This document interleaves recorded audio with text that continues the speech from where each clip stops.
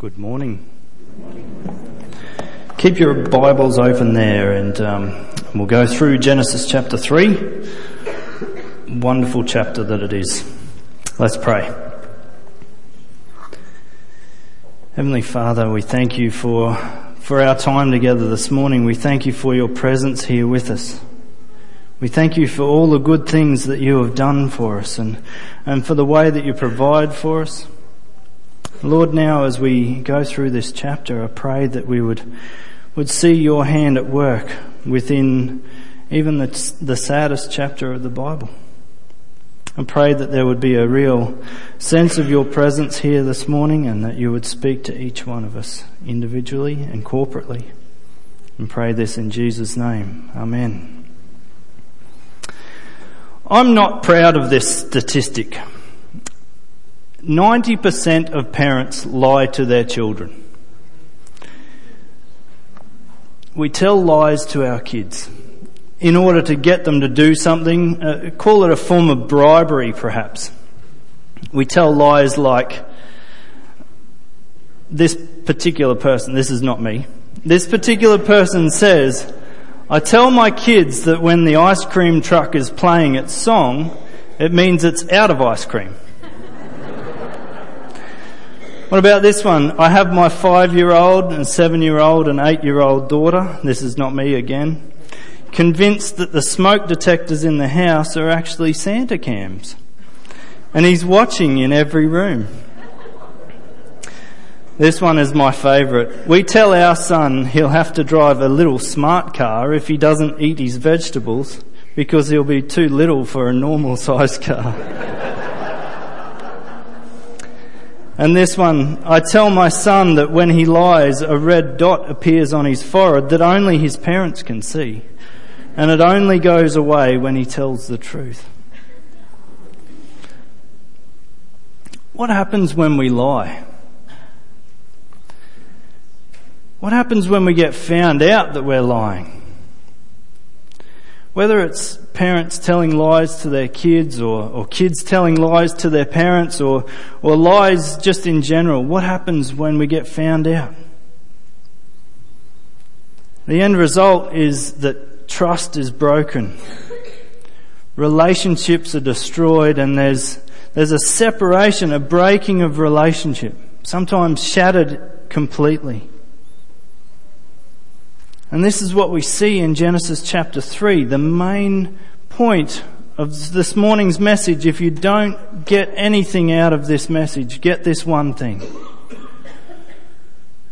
That sin breaks relationships. As we work through Genesis chapter 3 and we're looking at the origins in Genesis, we see the origin of sin.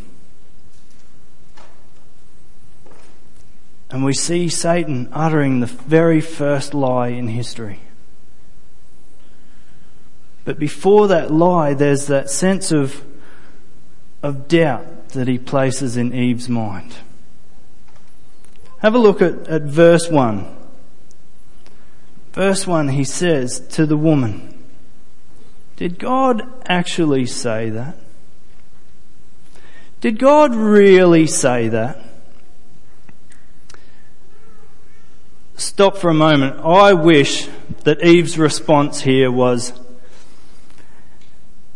a talking snake? Adam, come and bring the shovel. Come and kill this snake, please.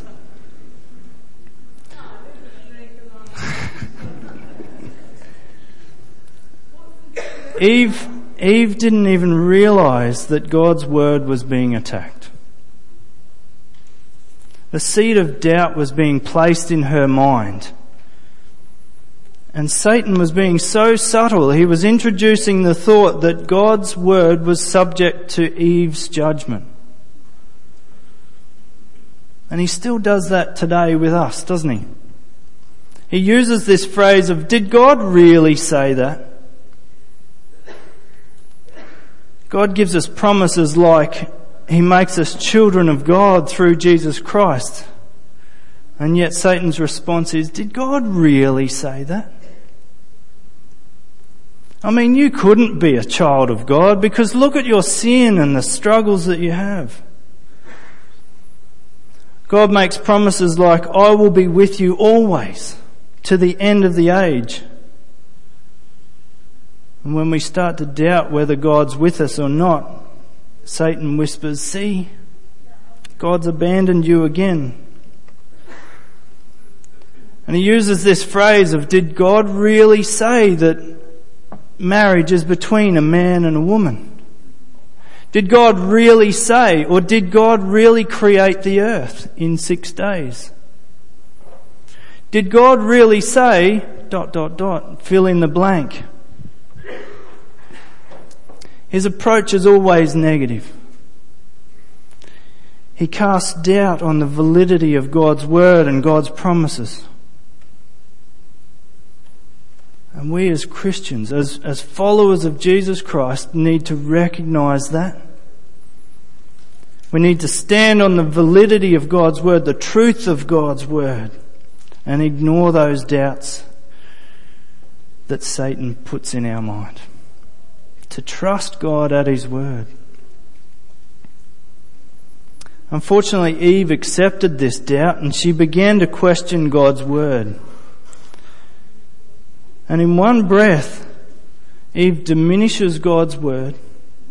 She adds to God's word and she softens God's word. Have a look at Genesis chapter 3 verses 2 and 3, but if you've got your Bibles there, it's just a small jump to chapter 2 verse 16 and 17.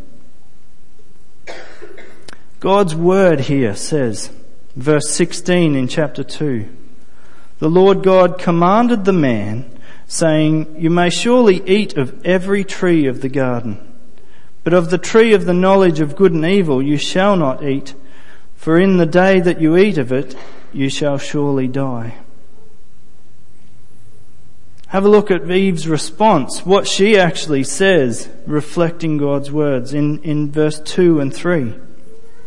The woman said to the serpent, we may eat of the fruit of the trees of the garden, but God said, you shall not eat of the fruit of the tree that is in the midst of the garden, neither shall you touch it, lest you die. See, she diminishes God's word by saying that they may eat of the fruit of the trees of the garden, instead of saying every tree of the garden. She diminishes God's provision for them. God wasn't holding anything back from them. And then she adds to God's word by adding, neither shall you touch it, neither shall you touch this tree, as if God was a God who was reigning in terror. If she touches the tree, fire and brimstone was going to come down from heaven. And no, God's not like that. She also softens God's word, saying, lest you die, rather than saying, for on that day that you eat of it, you shall surely die. See, it's important for us as knowers of God's word to know it to the letter, so that we can extinguish the darts of the flaming arrows of the evil one. This next step, is verses 4 and 5, is where the lie comes in. Satan responds in his hissy little voice, you will not surely die. For God knows that when you eat of it, your eyes will be opened and you will be like God, knowing good and evil. Satan says, nah, you'll be right. It's because God wants to control you that he's telling you not to eat of this tree. It's because God doesn't want you to be like him that he's told you not to eat of this tree. It's because God's trying to make you afraid of him. It's because God's trying to hold back something from you. Listen to Jesus' words in John chapter 8, verses 44. as he slams the Pharisees and describes the devil. He says, he was a murderer from the beginning and does not stand in the truth, because there is no truth in him. When he lies, he speaks out of his own character, for he is a liar and the father of all lies. Satan is a liar. Satan is the cause of doubt, and he is a liar. The doubt was placed firmly in Eve's mind, and she believed this lie. But the doubt nor the lie was what caused Eve to sin, along with Adam, who was also there. Eve sinned, not by taking and eating of the fruit, but by going against God's word, by disobeying God, and deciding for herself what she thought was good, therefore placing herself in God's rightful place. You see, removing God out of the picture and going against what God says is good is what we do when we sin. Instead of God's word guiding us to what is good, we say, I'll choose. I'll choose what I think is good. And when we sin, we place ourselves above God. We say that I'll choose what is good. I'll be my own God. When we sin, we lose trust in God and being the provider of all things good. And we decide what is good. You notice a theme here? Genesis 3 verse 6. So when the woman saw that the tree was good for food, and that it was a delight to the eyes, and that the tree was to be desired to make one wise, she took of its fruit and ate. And she also gave some to her husband who was with her, and he ate. Until now, in the first 3 chapters of the book of the Bible, the one who had stated what was good and who had decided what was good was God. Notice the theme in chapter 1 was God saw that it was good. Now in Genesis 3 we see Eve saying, I see that the tree is good and I'll take it.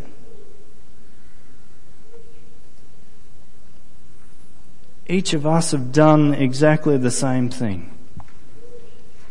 When we sin, we see something that we desire and we say, yes, that's good for me.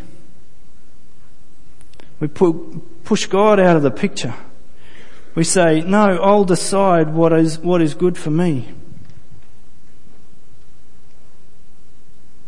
David Atkinson says that the way of rebellion puts immediate pleasure in front of possible consequences. And it sets our own perceptions of what is good for us against what God has told us about ourselves and our world. Sin is the name given to that separation from God, which begins with the abandonment of trust in God's goodness and God's love.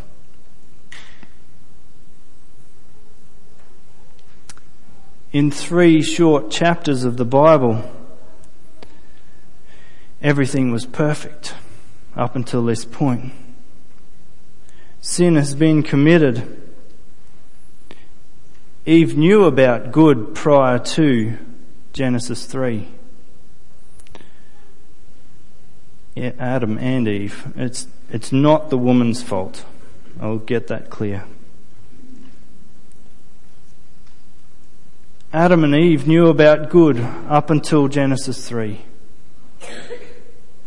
Now they know about good and evil. And we as humankind have been paying for it ever since. Not that that it's Adam and Eve's fault for our sin. Each of us are responsible for our own sin.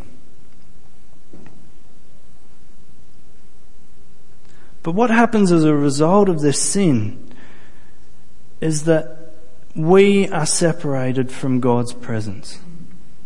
Just as Adam and Eve were separated from God. Look at verse 24.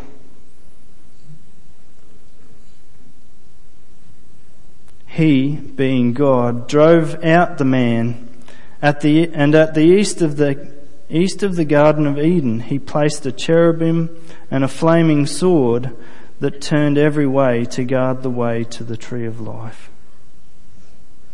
God sent him out of the garden. God sent mankind out of the garden and out of his presence. And there's a ripping of that relationship. Adam and Eve knew God. They walked with him in the cool of the afternoon. And now because of sin, there's a tear, there's a break, there's a shattering of this relationship. They could no longer be in God's presence in the same way that they had been.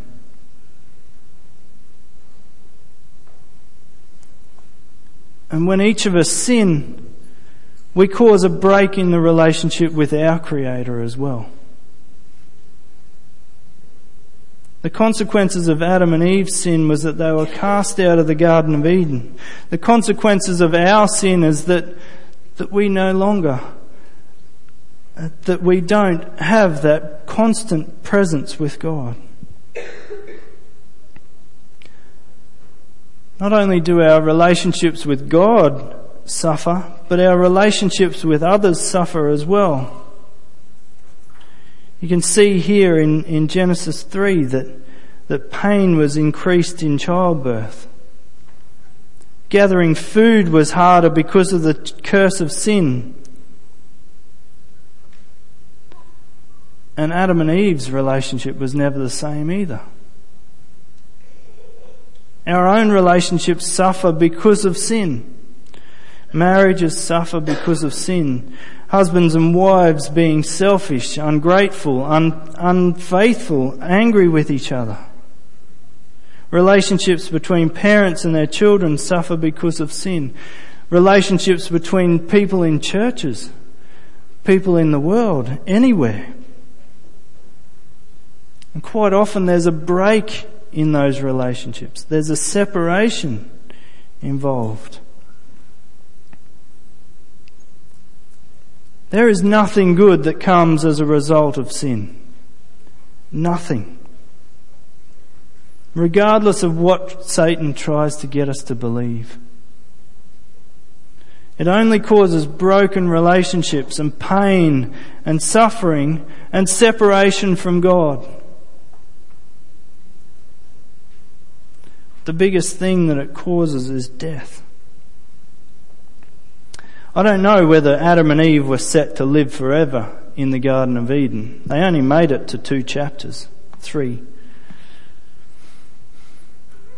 The thing that they knew about before chapter 3 was only good. Now they knew about good and evil. Now they knew about death. Adam was told that he would return to the dust because he came from the dust. He was going to die. All because of their sin. Romans 6:23 says that the wages of sin is death. See, God was right.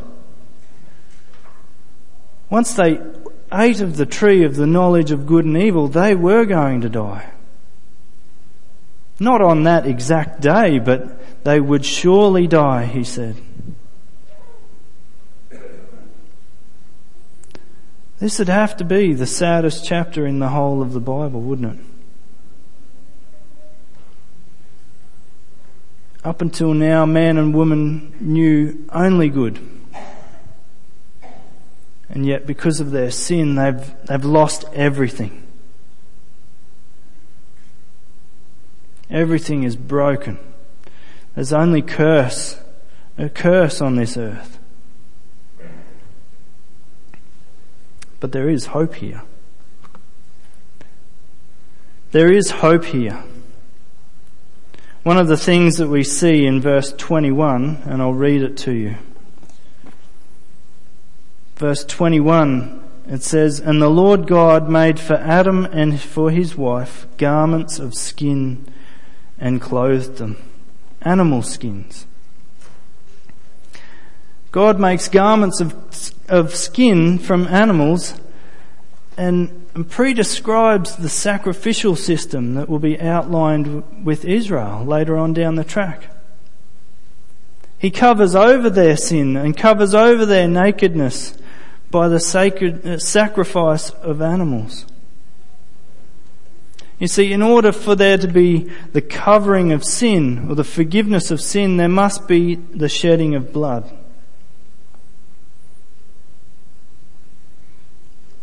I'm not sure whether this means that their sins were completely covered by the sacrifice of animals, because our sin desires a much greater sacrifice than that.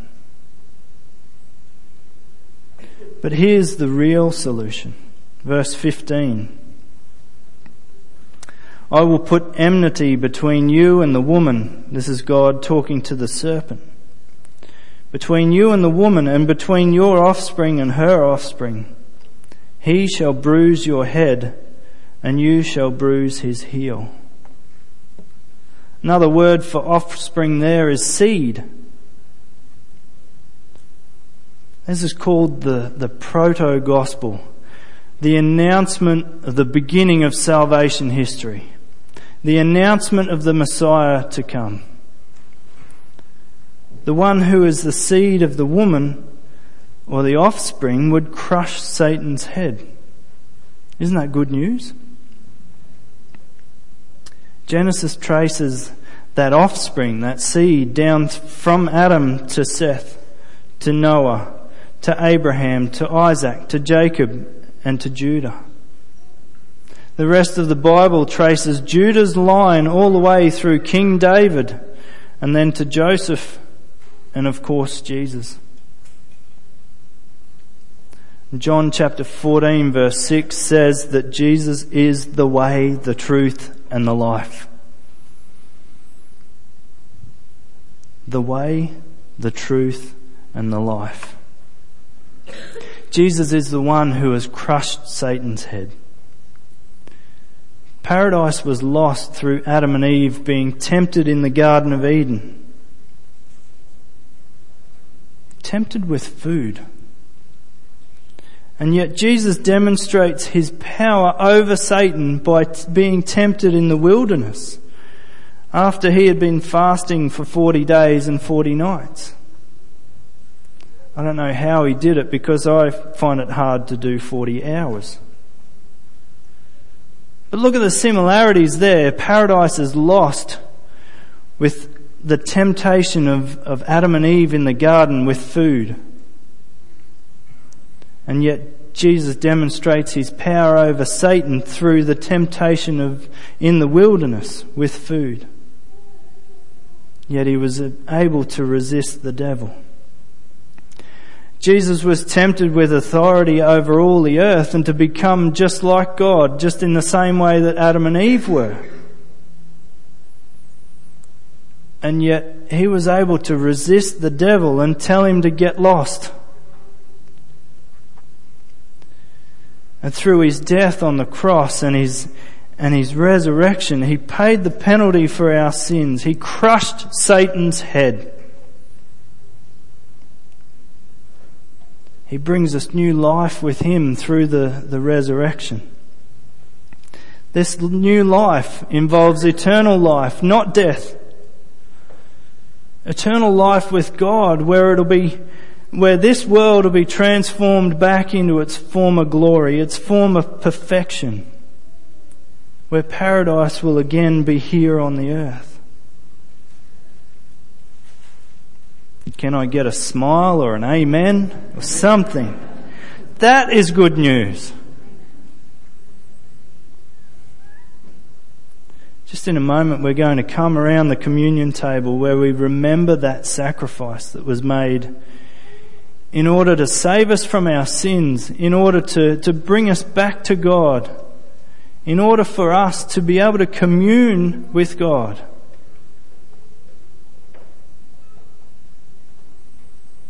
But I want to give you time to examine yourself. If there is sin in your life, if there is struggle with temptation, I invite you to spend some time quietly speaking with God. If you desire prayer, please come forward for it. Or speak with someone who's sitting with you. If you need forgiveness, ask that before participating in this table. If you need restoration with relationships, whether with God or with anyone here in this room, do that before you be involved in this. 1 Corinthians 11:28 says, "Let a person examine him or herself, and so eat of the bread and drink of the cup." If we eat of this table and drink from this table without acknowledging our need for Jesus, without acknowledging the fact that we have sin in our lives, we eat and drink judgment upon ourselves. And yet, if we ask God for forgiveness, if we confess our sins to Him and turn to Him, He is faithful. He is just. He is trustworthy to forgive us our sins. I invite the stewards to come forward. And because John Clarkson isn't here this morning, that probably means 7 random men, please.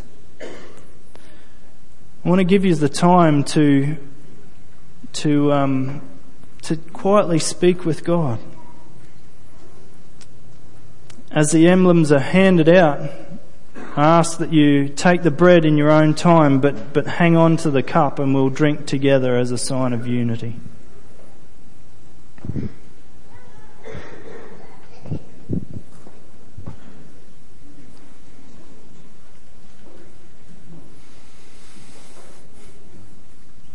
This bread and this cup symbolizes Jesus' body broken and His blood shed for us. To bring us back to God. To save us from our sins, of all of which we need saving. All of us. Don't take this lightly, folks. Sin is serious.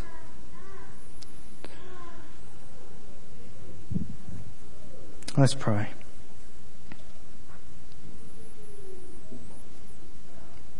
Heavenly Father, we want to say that we're sorry.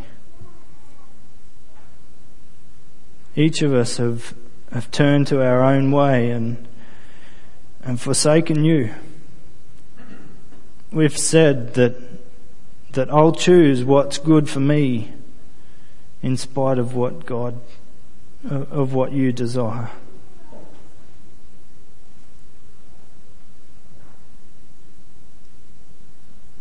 Lord, we confess our sins to You this morning. We ask that You would forgive us. We thank You for the hope that is outlined in Genesis chapter 3, even in the midst of darkness and sin. We thank You for Jesus. And now, Lord, as we come around this table, I pray that we would be mindful of the gravity of our sin and yet knowledgeable about the immensity of Your grace.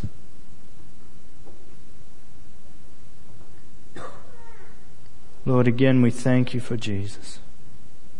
We thank You for His sacrifice that has made it possible for us to know You again, to be brought back into a right relationship with You and to know life, to know eternal life. I pray that You would speak to each one of our hearts and continue to minister to us this morning. Pray this in Jesus' name. Amen. Spend some time now speaking quietly with God as the emblems are passed around.